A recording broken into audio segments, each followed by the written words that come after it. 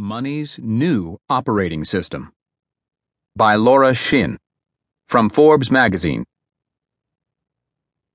On July 31st, 2014, Adam Ludwin, Devin Gundry, and Ryan Smith, no names in the world of finance, walked into a windowless conference room in a Los Angeles office building near LAX and sat down on black leather executive chairs at a mahogany table that could seat 12.